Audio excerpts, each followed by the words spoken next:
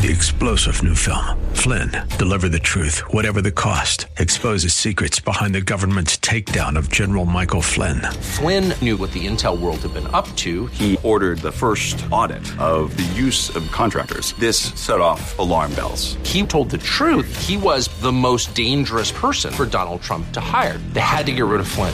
Flynn, deliver the truth, whatever the cost. Available now. Watch it today. Go to salemnow.com. salemnow.com. This is the Word to Stand On for Life with Pastor Ron Arbaugh. Your word is sharper than any two-edged sword, and it cuts deep into my heart. The Word to Stand On for Life is a radio ministry of Calvary Chapel in San Antonio. A live call-in show here to help you answer your questions about the Bible and how to apply the Word to your daily life. For more information on Calvary Chapel, visit our website, calvarysa.com. Get your Bible questions ready and call in now to 210-340-9585. It's The Word to Stand On for Life with Pastor Ron Arbaugh.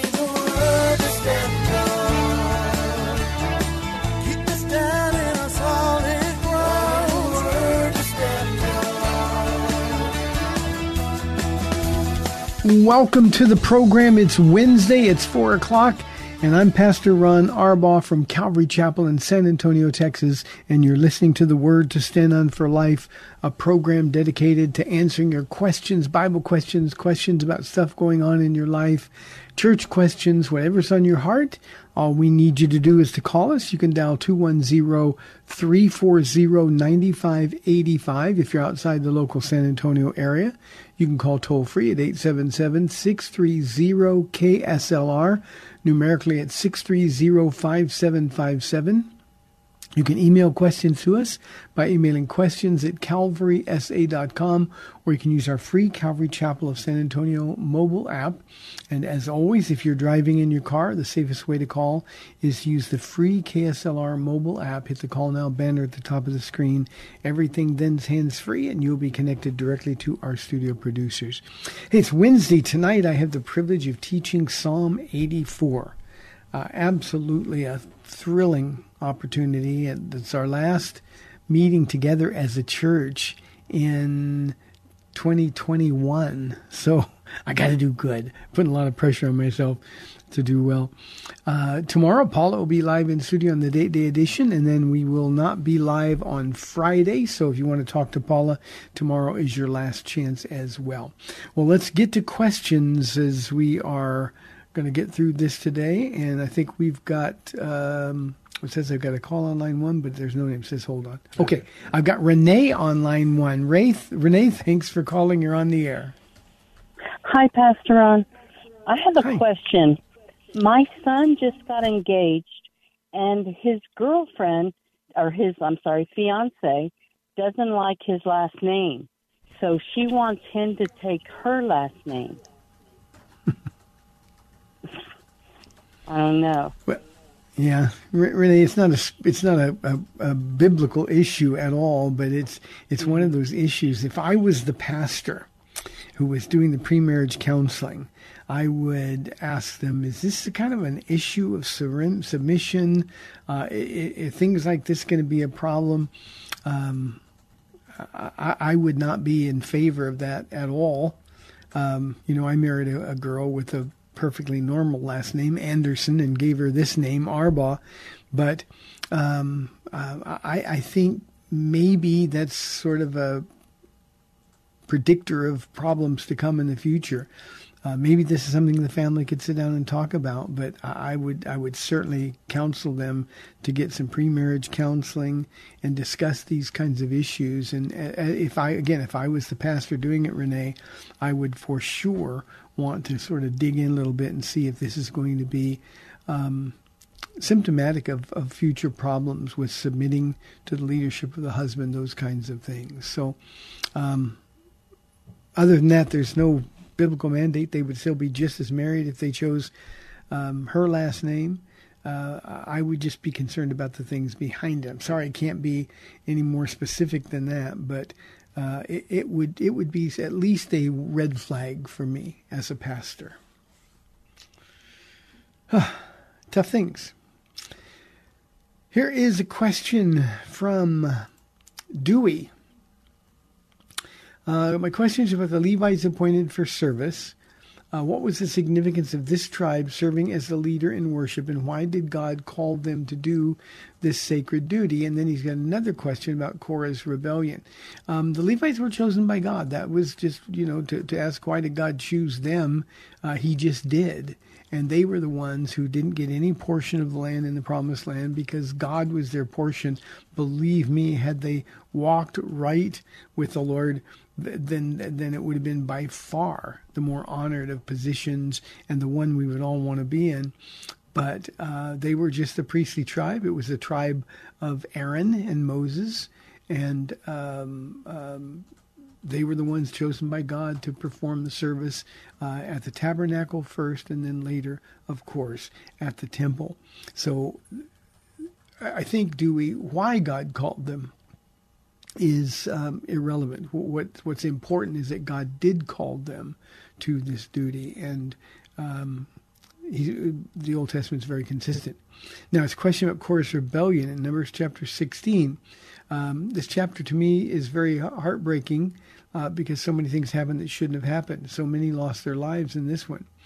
What led Korah to an attempted coup d'etat? Good word, Dewey. How did they find reason to go into the tabernacle to prepare incense burner and present it to the Lord while knowing God did not choose them to lead Israel? Why would anybody go into the tabernacle when there is a cloud above that turns into a pillar of fire by night, knowing it is just the power of God?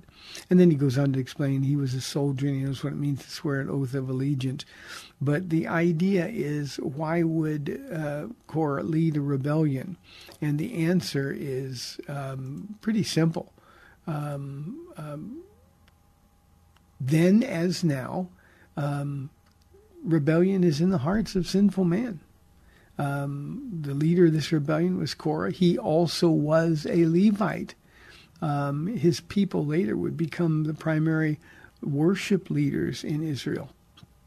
And just like Moses and Aaron, they were descendants from the tribe of Levi. Now, the Kohathites, and this is his tribe, they had the most sacred duty among all of the Levites. They were responsible for carrying the most holy things of the temple. Korah rebelled against Moses' leadership. He said, "You take too much upon yourselves, for all the congregation is holy." Now, I can't help, Dewey, but to equate this to the time that we live in. If you've ever been involved in a church split, it's really, really painful. It is heartbreaking for sure. And the reason there is a church split in every church is flesh. And usually there's somebody who doesn't want to submit to the leadership of another, or they want to be in leadership and have others submit to them. Certainly that was the case with Korah. He wasn't content with what God called him to do, serving with the other Levites. And so his way of attacking was accusing Moses of being prideful. And you're taking too much upon yourself. We should all be leaders. You think about congregational leadership in so many churches these days. Everybody wants to vote. Everybody wants to say so. When the Lord says very clearly that we're to submit to those in spiritual authority over us. Now, it's also significant, and it shows you Korah's heart, that the accusation was made in public. In front of the 250 leaders of the congregation. These are men who were well known. And Korah was a guy who simply liked to play to an audience. He tried to draw a following after himself. But Moses was the one that God had instructed. He was to lead and they were to follow. Now, when he said that you take too much upon yourself, Korah was acting as if he represented all the people and was fighting for their interests, when in reality all he wanted was a following for himself. And basically was saying, Moses, you shouldn't be leader. Let everyone be a leader. God can speak to everyone. And that's what people are doing even now. And so it's just nothing but rebellion. And Moses certainly was content to let God choose who had God's authority. And of course, we know what happened. We know that those 250 men with Korah and their families, the earth opened and swallowed them. And that was God simply saying, okay, I choose Moses, just like I chose him before. I think the lesson for us, Dewey, is that we're simply not to get to the place where we think that we know better than God. We're to follow the leaders that God has called, and we're to do it and make their work a joy, Paul says. Thank you for the question. 340-9585 for your live calls and questions. Jason says, can you practically give me some examples of what it means to take every thought captive? Jason, I think I can. I hope so. To take thoughts captive. You know, we all get these ugly thoughts, these sinful thoughts. Remember, the enemy brings these thoughts in, and it's not a sin to think them, it's a sin to act on them. So before we act out on those thoughts, we have to take the thought captive and make it obedient to Christ. And by that, I mean, we simply say, God, I just got this thought in my mind about doing something. I don't want to do that because that would dishonor you. So, Lord, I choose to be obedient to you. And then obedience, Acts 5:32 says, sort of triggers the power of the Holy Spirit in your lives. So it's just the thoughts that come along every day. Your husband or your wife is angry. And we have to decide, am I going to give in to that anger, or am I going to be a peacemaker? Well, that's taking the thought captive. I'm not going to be angry. Being obedient is saying, well, Lord, you've called us all to be peacemakers. So those are the kind of things, and it can be anything from ugly thoughts to sinful thoughts to fleshy thoughts, and by that I mean I'm angry, I want to vent, whatever it is. And what we've got to do while we're in the middle of the feeling or the thought, what we got to do is we got to say, okay, Lord, I choose not to sin. I choose to honor you. You know, Jason, we all know what it feels like when and I'll just use anger as one example. We all know what it feels like when we're getting angry. Instead of letting the anger boil over, when we are feeling it, then that's when we have to take that thought captive and make a decision. To take it captive and make it obedient simply means to make a decision that says, Jesus, I'm going to do whatever honors you. So, Jason, that's what it means practically, and it's something that all of us ought to be practicing and on guard for every single day. Here is an anonymous question. Pastor Ron, I invited a friend to church who brought her 2 small kids with her. They were pretty loud and restless, and an usher asked her to take them out. I was pretty angry with them. Should I find another church? Anonymous, this is always a hard one. For some reason, people... I don't know why they don't want to take their kids to children's church, which is where they ought to be, where they can be a little bit restless and noisy. And in the sanctuary, people are there to hear the word of God. And if the kids were pretty loud, that's your word, and restless, then the usher needed to come and ask her to take them out into the hallway or take them to a children's church. And the reason they had to do that is out of consideration for the whole of the people. I don't find anything out of line about this, unless, of course, the usher was rude, and certainly I'm sure that's not the case.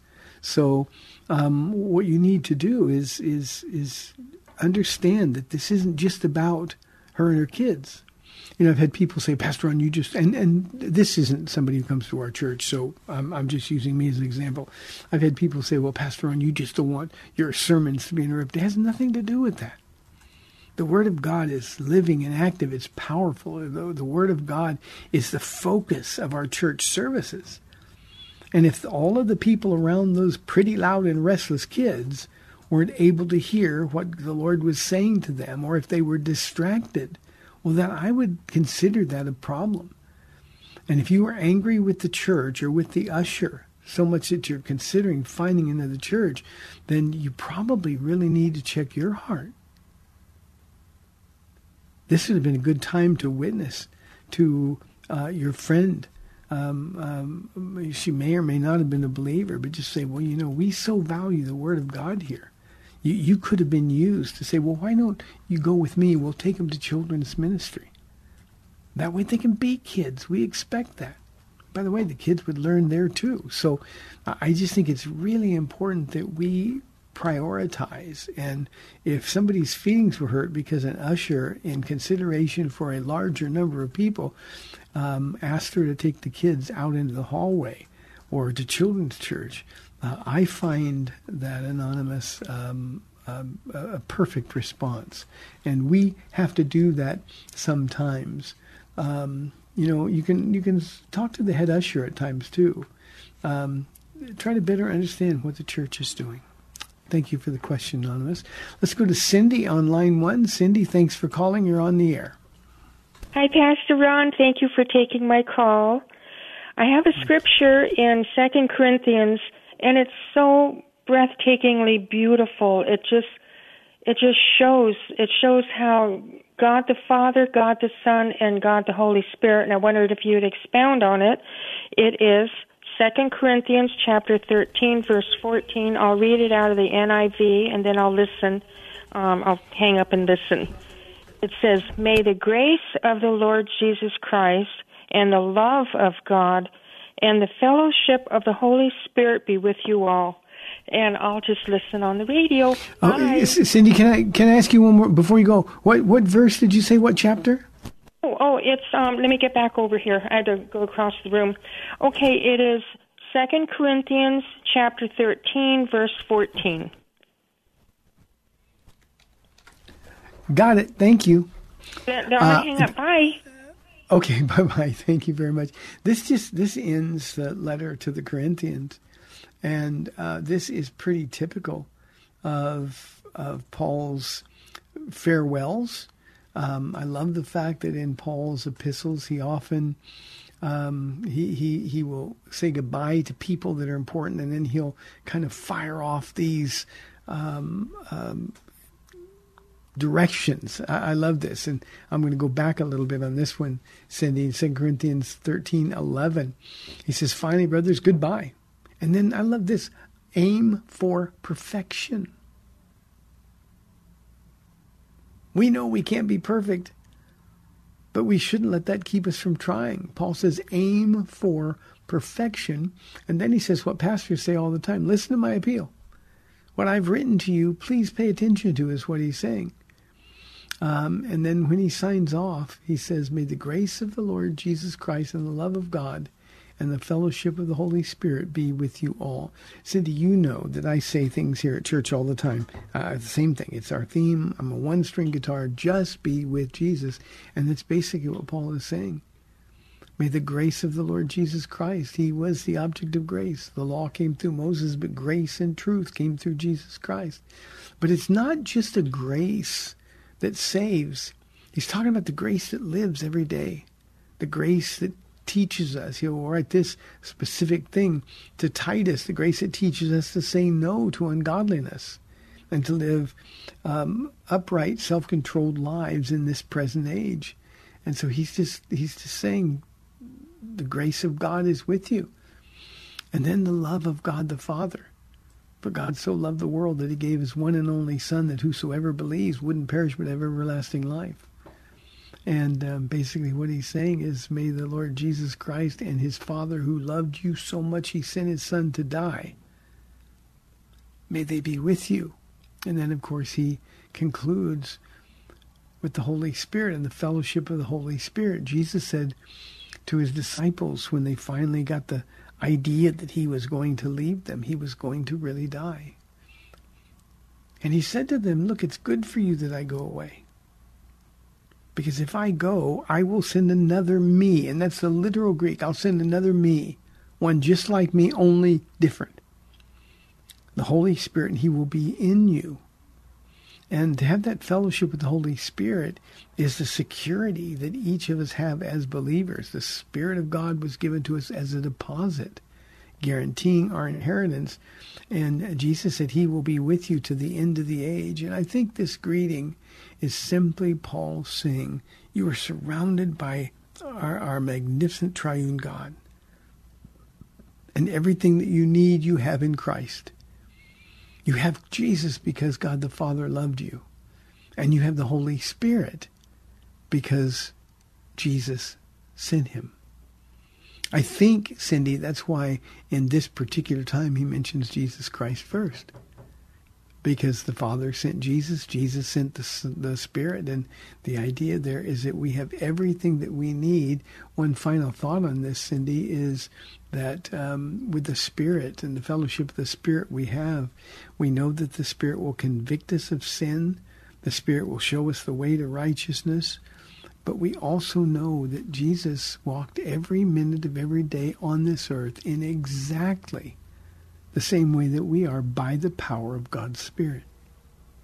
When the Spirit descended on him in the form of a dove at his baptism, all that meant was that Jesus was going to tune in and listen carefully to his Father. By the way, when I talk about aiming for perfection, all we have to do is be yielded to the Holy Spirit every day.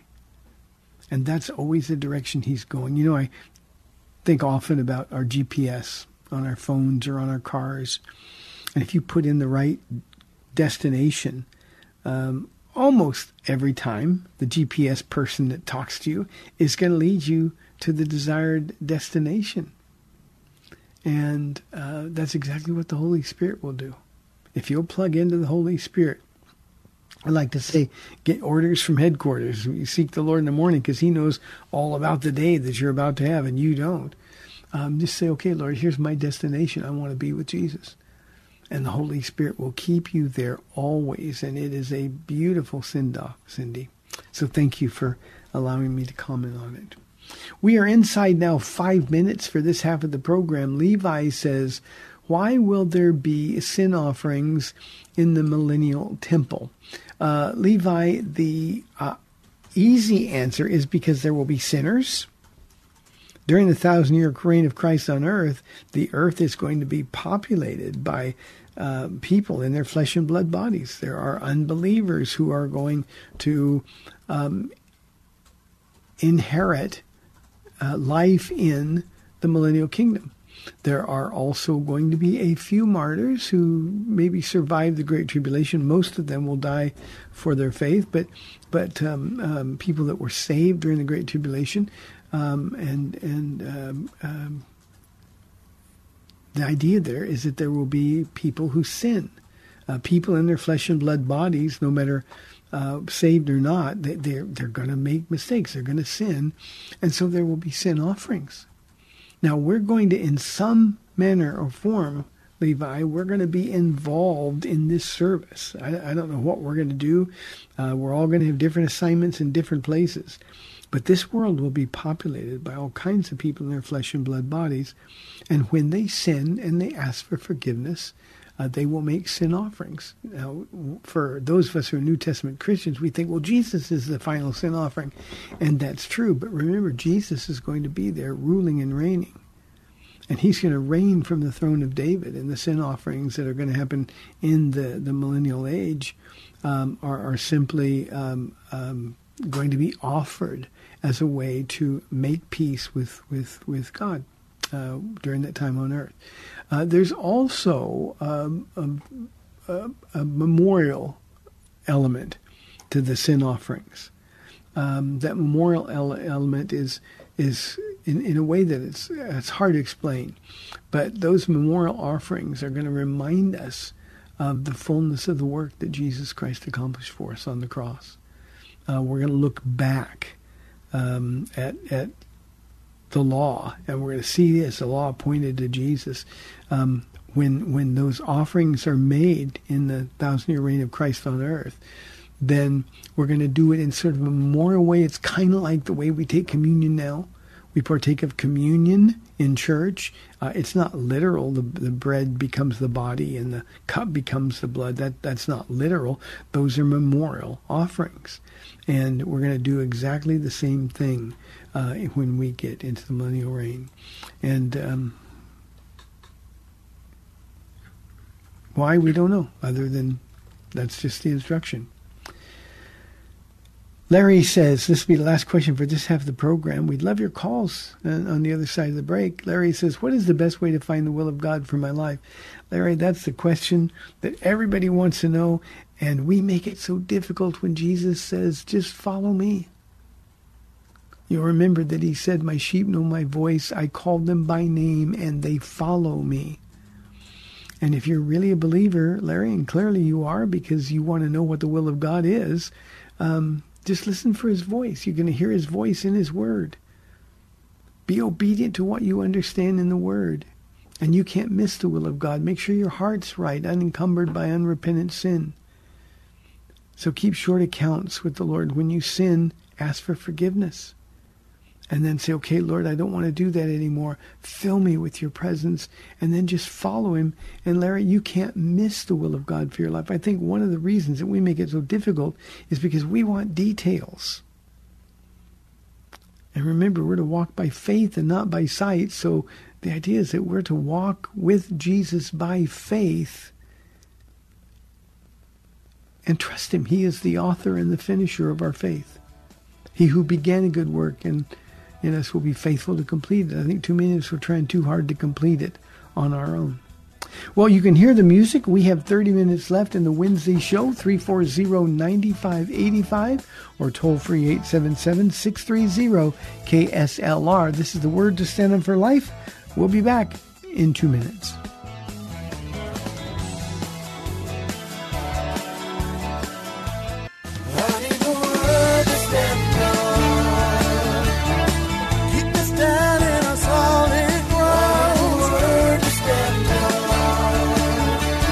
Welcome back to the Word to Stand On for Life. We're taking your calls at 340-9585 or toll-free 877-630-KSLR. Now, here's Pastor Ron Arbaugh. Welcome back to the program, 340-9585 for your live calls and questions. I have a very difficult question from Betty. What should we Christians do to help the homeless? It seems so far beyond our ability to help. Betty, this is an issue that is unsolvable. And I'm not copping out. It's just unsolvable. It's become such a huge, huge problem that we don't have the will to solve it. Now, a couple of things. I don't want to sound hard-hearted here. That's certainly not my heart. Anybody who knows me, if you've been listening to the show for any length of time, you know that's not the case. But we whatever we permit as a society always blows up. And when I say blow up, I mean the problem becomes so big in every major city, especially those in warmer climates. In every major city, the homeless population has gotten to be so bad that it is nobody has any answers.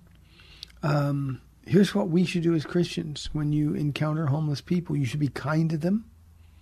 You should love them. Tell them about Jesus. Occasionally share some food with them. But like everybody else, they've got to be held accountable to obey the laws of this country. And that's where we've dropped the ball. We have stopped enforcing things. We've let law-abiding citizens get to the place where they now are the victims. I appreciate compassion. I really do. We have a lot of ministry outreach to the homeless here at Calvary Chapel. But the reality is, and you can parse it any way you want to, Betty, but the reality is that the people who are homeless don't want to follow rules. And what we need to do is to find something that they can do that is productive and constructive. We can't just let people sit around on the streets all day claiming ground for their own, not forcing them to work, not forcing them to be productive because we're not helping them. We have to realize that there are things that we can do something about and things that we can't do anything about. And there's nothing I can do. As a Christian, we can all be kind. We can all be compassionate. And we can do what we can. But we can't fix the problem. I've talked about this very issue, Betty, to police chiefs in our city. Talked to other ministries that are focused on helping the homeless. And what happens is we turn them into sort of a factory line. Bring them in, give them something to eat, and then send them back out. When in reality, as Christians, what we ought to be doing is telling them about Jesus. God can break through. You and I, Betty, we can't. So we ought to be kind. We ought to be compassionate. We ought to help when we can.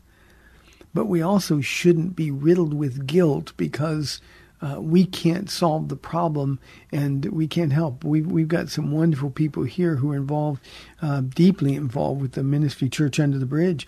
And unfortunately, it's ceased to become a church. It's more just a ministry now. But it doesn't matter what they do.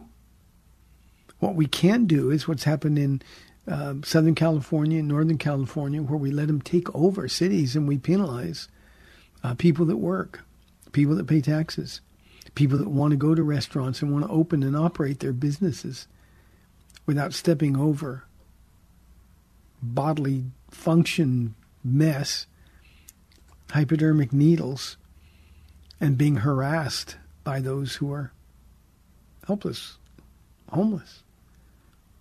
So what do? We pray for Jesus to return. In the meantime, we tell people about Jesus. That is the only solution that we have, Betty. Jesus is the only solution that we have. Beyond that, it's just not something we can do. We have a Joy of Jesus ministry here that once a year, and we haven't been able to do it for the last 2 years because of COVID. The city wouldn't permit us, wouldn't give us permits to do it. But we just have a day where we give them new clothes, we give them haircuts and makeup and massages if they want it. We send our doctor staff, medical staff out there, and they attend them and help. And basically we're just there to show them that God loves them. The rest is up to them. Let's go to Ron on line 1 from San Antonio. Ron, thanks for holding. You're on the air. Hi, Ron. I've got a question on Revelation chapter 7, verse 2.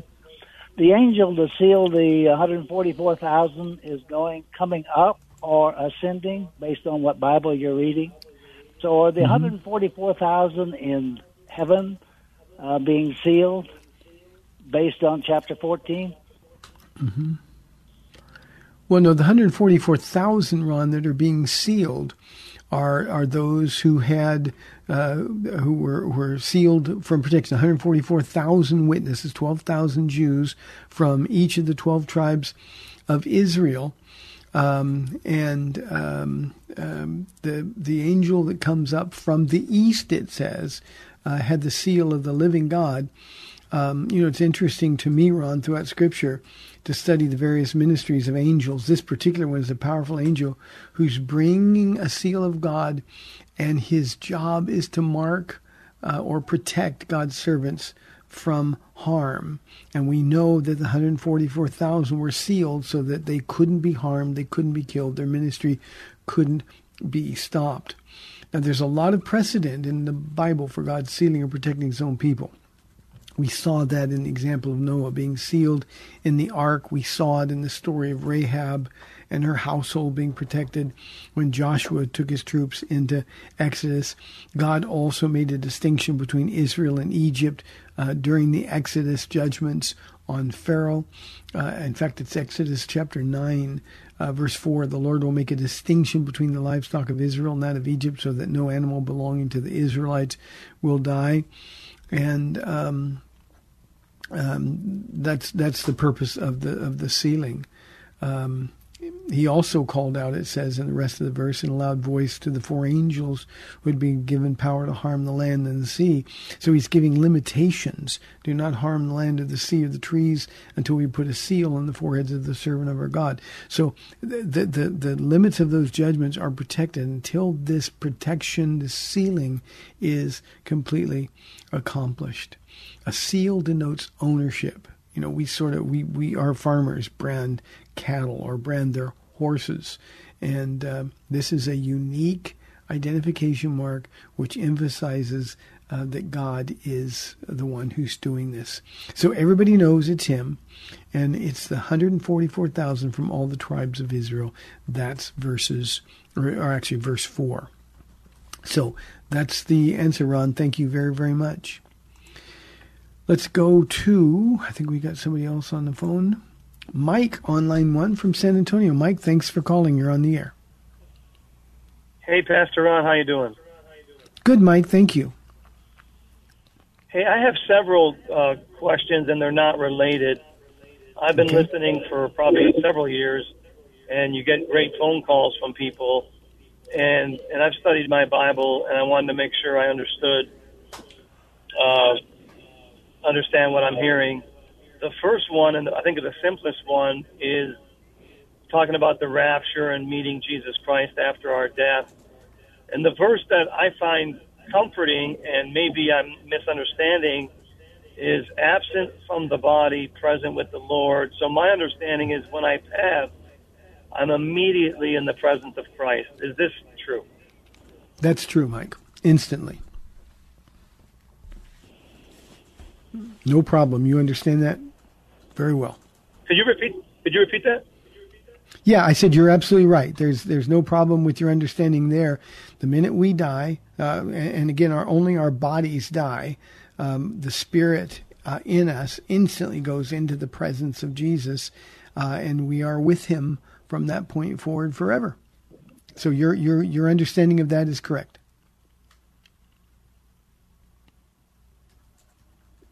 Are you still with us? Oh, I'm sorry? I think Mike is here. I said, are you still with us? Could you hear me? Yeah, I'm still listening. Okay, yeah, you've got it down perfectly, Mike. Okay, can I get two more, or not enough time? Yep. Nope, nobody's holding, so go ahead. Oh, okay. The other one, and again, it's because I listen to the show, we get these calls. Here's probably the most common one you get, like all the time, about eternal security. And I've had my own issues, and you shared recently that you've never doubted your salvation like one time in 30 years, and I can tell you, unfortunately, I have more than once. Mm-hmm. And the question I have in this category is Paul's struggle in Romans chapter 7, and I don't know if you want to elaborate about the things that I wish to do I don't, and the things that I hate is what I do. Yeah, I can do that, Mike. That's pretty simple. That would be more theologically dealing with his sanctification.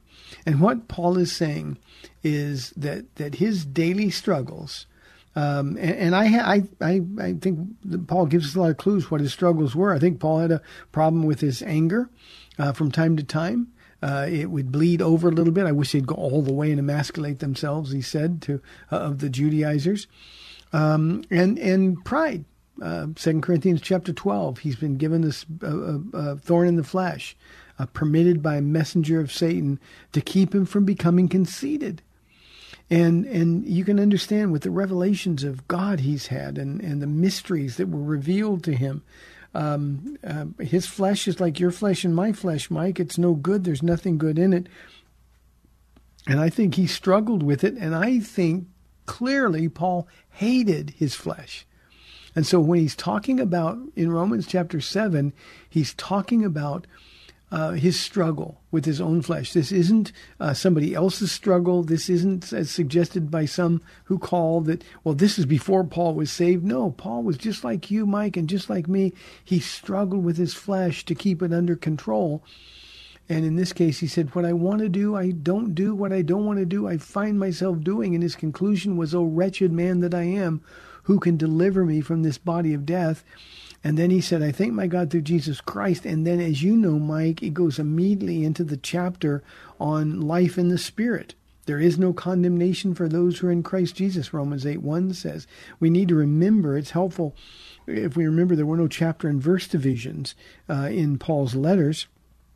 That was done later just to help us find things. But he's finishing a thought. In my flesh is nothing good. I struggle with these things, but Jesus has rescued me. And then he talks about the method that God uses to deliver us from ourselves. It's the power of the Holy Spirit. And I think that's really, really important for us to understand. That was his personal struggle, but it had nothing whatsoever to do with his salvation. It was just that day-to-day struggle that he had going on in his life. Mike, the other issue that you brought up, the eternal security of the believer, I'm one of those grateful men that just believed God's word. Ephesians chapter 1, verses 13 and 14 tell us that we were sealed with a deposit. Having believed, you were sealed with a deposit, guaranteeing our inheritance. Now, I don't know how much more definitive the people that say, well, I think you can lose your salvation or God will sometime blot your name out of the book of life. I don't know how much more declarative God could be than that statement in Ephesians chapter 1. If I guaranteed my salvation, well, my guarantee wouldn't be worth anything. But when God himself guarantees it, not only guarantees it, but gave us a deposit or a down payment just to ensure that he is sincere toward us, it's a question of whether or not you believe it. Now, Mike, I don't think you probably doubt your salvation as much as you think. I think what you're struggling with is the lies that the enemy brings. And he does that to me too. The enemy will say things to me sometimes like, well, what makes you think that you're going to get to heaven? And I just reply with what is written. I know what it says, and I believe it with all of my heart. So to have the questions is not unbelief. It's what you do when the enemy plants those thoughts in your mind. And I can tell you, my life was so messed up when I came to Christ that I needed absolute assurance. I've been saved, it'll be in February, 31 years. And for, I'm going to guess the last 30 years, I've never had a single doubt. So the way you deal with it, Mike, when those thoughts come in, is you recognize that the enemy is the source of those thoughts. And then you simply, and I declare it out loud, I choose to believe what is written. That's what Jesus did when the devil tempted him face to face. It is written, he replied 3 times. And when I say, nope, I have a deposit, the Holy Spirit has been poured out into my heart, that love is there. And from there, it's a very short trip, Mike, to saying, I've got all kinds of proof that God's working in and through my life. He is the one who's holding me in his hand. The Gospel of John says, and no one can snatch me out of his hand. And he is faithful even when I'm not. And I think what we have to do is simply believe that. We have to remind ourselves that we believe it. And one final thought here, I think it's so important that Paul goes from chapter 7, oh wretched man that I am, to that place, because, Mike, there's wretchedness in all of us. In my flesh is just as ugly and stinky as it was before I got saved. The difference between now and then is I'm not in my flesh nearly as much. And when we feel that flesh sort of taking hold, that's when we've got to be forceful in remembering what the word promises and believing it. And these are great times to say, do I really believe what the Bible says? If I believe it, then God has guaranteed it, and I'm going to take him at his word. His track record is pretty good. What's question number 3, Mike? I have another one, and this is a little delicate, and I want to be very respectful, because I believe there's a huge demographic in the world, and specifically in this country, with our gay, lesbian, I want to say friends. And I know that you get a lot of calls about this too, and you're just being very biblical. Can gay people be saved? Can I be gay and be saved? And the scripture verse, I think, is in Corinthians. I want to say 2 Corinthians, and Paul is talking about sexual idolatry and all those things. And he says to the Corinthians, and so were you, but now you've been sanctified. And my question specifically is, and here's how I understand it. When gay people, when I evangelize with gay people, it's like the first thing they want to say is my behavior a sin? They don't want to talk about anything else. And I think what's critical, in my understanding, is, to me, anybody can get saved irrespective of their sexual preference. They just have to make a decision for Christ. And then what happens, like you mentioned, sanctification, well, that's when the Spirit of God takes over. But I understand what you're saying. I think what you're saying is practicing homosexuals cannot inherit the kingdom of God. But I've heard many testimonies from homosexuals, and I know many people that are gay, and I know them, and I have friendship with gay people, and I know that they struggle. They struggle with this identity, or what they call this proclivity to be homosexual, though they hate it, but they still struggle with it. And I just wanted to get some clarity that I didn't want people, because you're an incredible Bible teacher, and I don't want people to think, well, I'm gay, there's no hope for me. Of course, we're not saying that. We're saying that, Christ will, if I understand it right, Christ is going to accept me no matter what. And if I believe and understand that I'm a sinful person, it doesn't matter what the sin is specifically. It's my sin nature that I need to repent of. Does this make any sense? Makes perfect sense. And Mike, I'm going to go into a little bit of detail. Jerry, I know you're holding on the line, so please be patient. This is an important question. Mike, first of all, it's 1 Corinthians 6 and Galatians chapter 5, which says people who live like that, and we're talking about lifestyles of willful sin, not just homosexuality, but drunkenness, thievery, idolatry, greed. People who live like that will not inherit the kingdom of God, because the truth is, once you meet Jesus, you can't continue to live in willful, deliberate, planned sin. So it's 1 Corinthians 6, Galatians chapter 5. Also in 1 Thessalonians, it says, and such were some of you. That's a good study, by the way, in Corinthians and in 1 Thessalonians, because our gospel is transformative. And when people meet Jesus, I think one of the mistakes that we make is we try to argue homosexuality. When somebody says, well, is my homosexuality a sin? Say, yes, but Jesus died for sinners. Let me introduce you to the one who can fill all those holes in your life. Instead, we focus on the sin, and we get into to shouting matches, figuratively speaking. And we're putting up walls between us and the people. We need to talk about the goodness of God. We need to talk about the fullness of joy that's available only in Jesus Christ. And then the Holy Spirit can work on their heart. But it is clearly true that people who live in willful sin will not inherit the kingdom of God. They can say they're a Christian, but remember, and I say this on this program all the time, you're not who you say you are. You're identified by the way you live your lives. Does your life glorify Jesus Christ?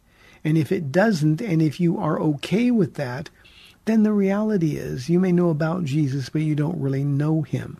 So that's really, really important. One other comment, and I think this is really important. We need to be so compassionate. Imagine, Mike, how you would feel if Jesus told you that you had to sacrifice the love of your life in order to follow him.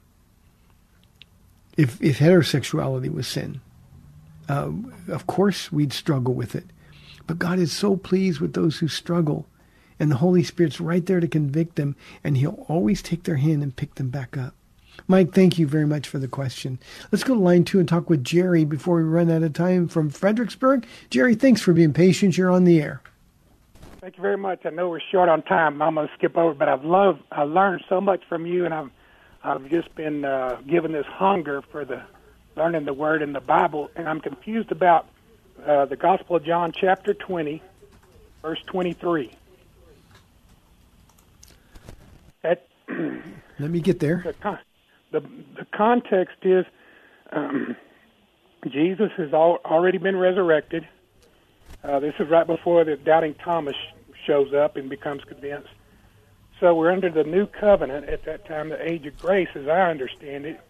And now he's breathes the Holy Spirit into the remaining apostles and tells them they as humans can forgive sin.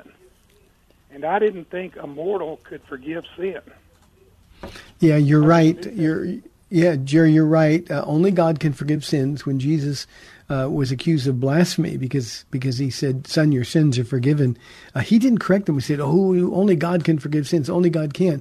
Now, here's the thing. This is a commissioning in John chapter 20. This is the risen Christ breathing on his disciples, and basically he's making them apostles. And what he's saying is receive the Holy Spirit, and here's their mission. If you forgive anyone his sins, they are forgiven. If you do not forgive them, they're not forgiven. Not because they have the human authority to do it, but because they have now, with the reception of the Holy Spirit, they have sort of the key to heaven. They have the message that sets people free. So what he's saying, if you forgive anyone his sins, they're forgiven. It's because they have responded to the gospel that they are commissioned to declare. So this isn't like a Catholic priest granting absolution to people. What he's saying is go into all the world and tell people this glorious gospel, and then if they respond to that, you know they're forgiven, and you can confer upon them forgiveness. I do it every single time we're in church.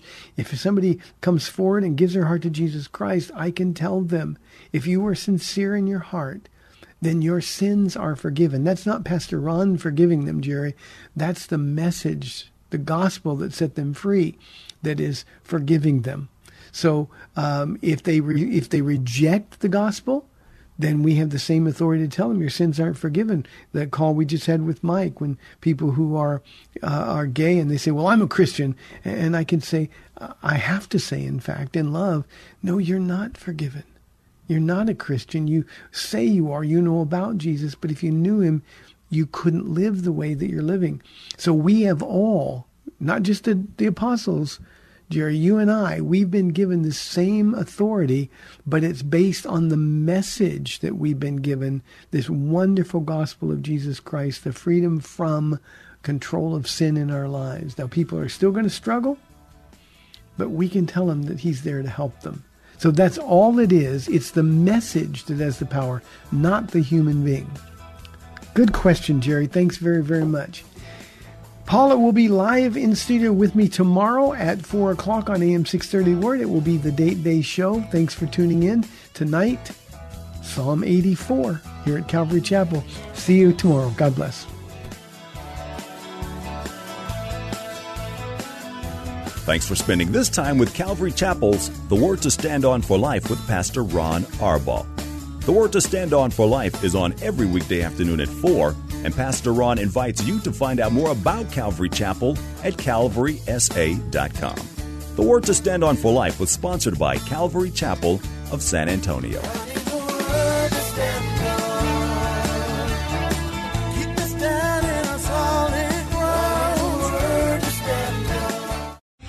Three-star General Michael J. Flynn, head of the Pentagon Intelligence Agency, knew all the government's dirty secrets. He was one of the most respected generals in the military. Flynn knew what the intel world had been up to. He understood its funding. He ordered the first audit of the use of contractors. This set off alarm bells.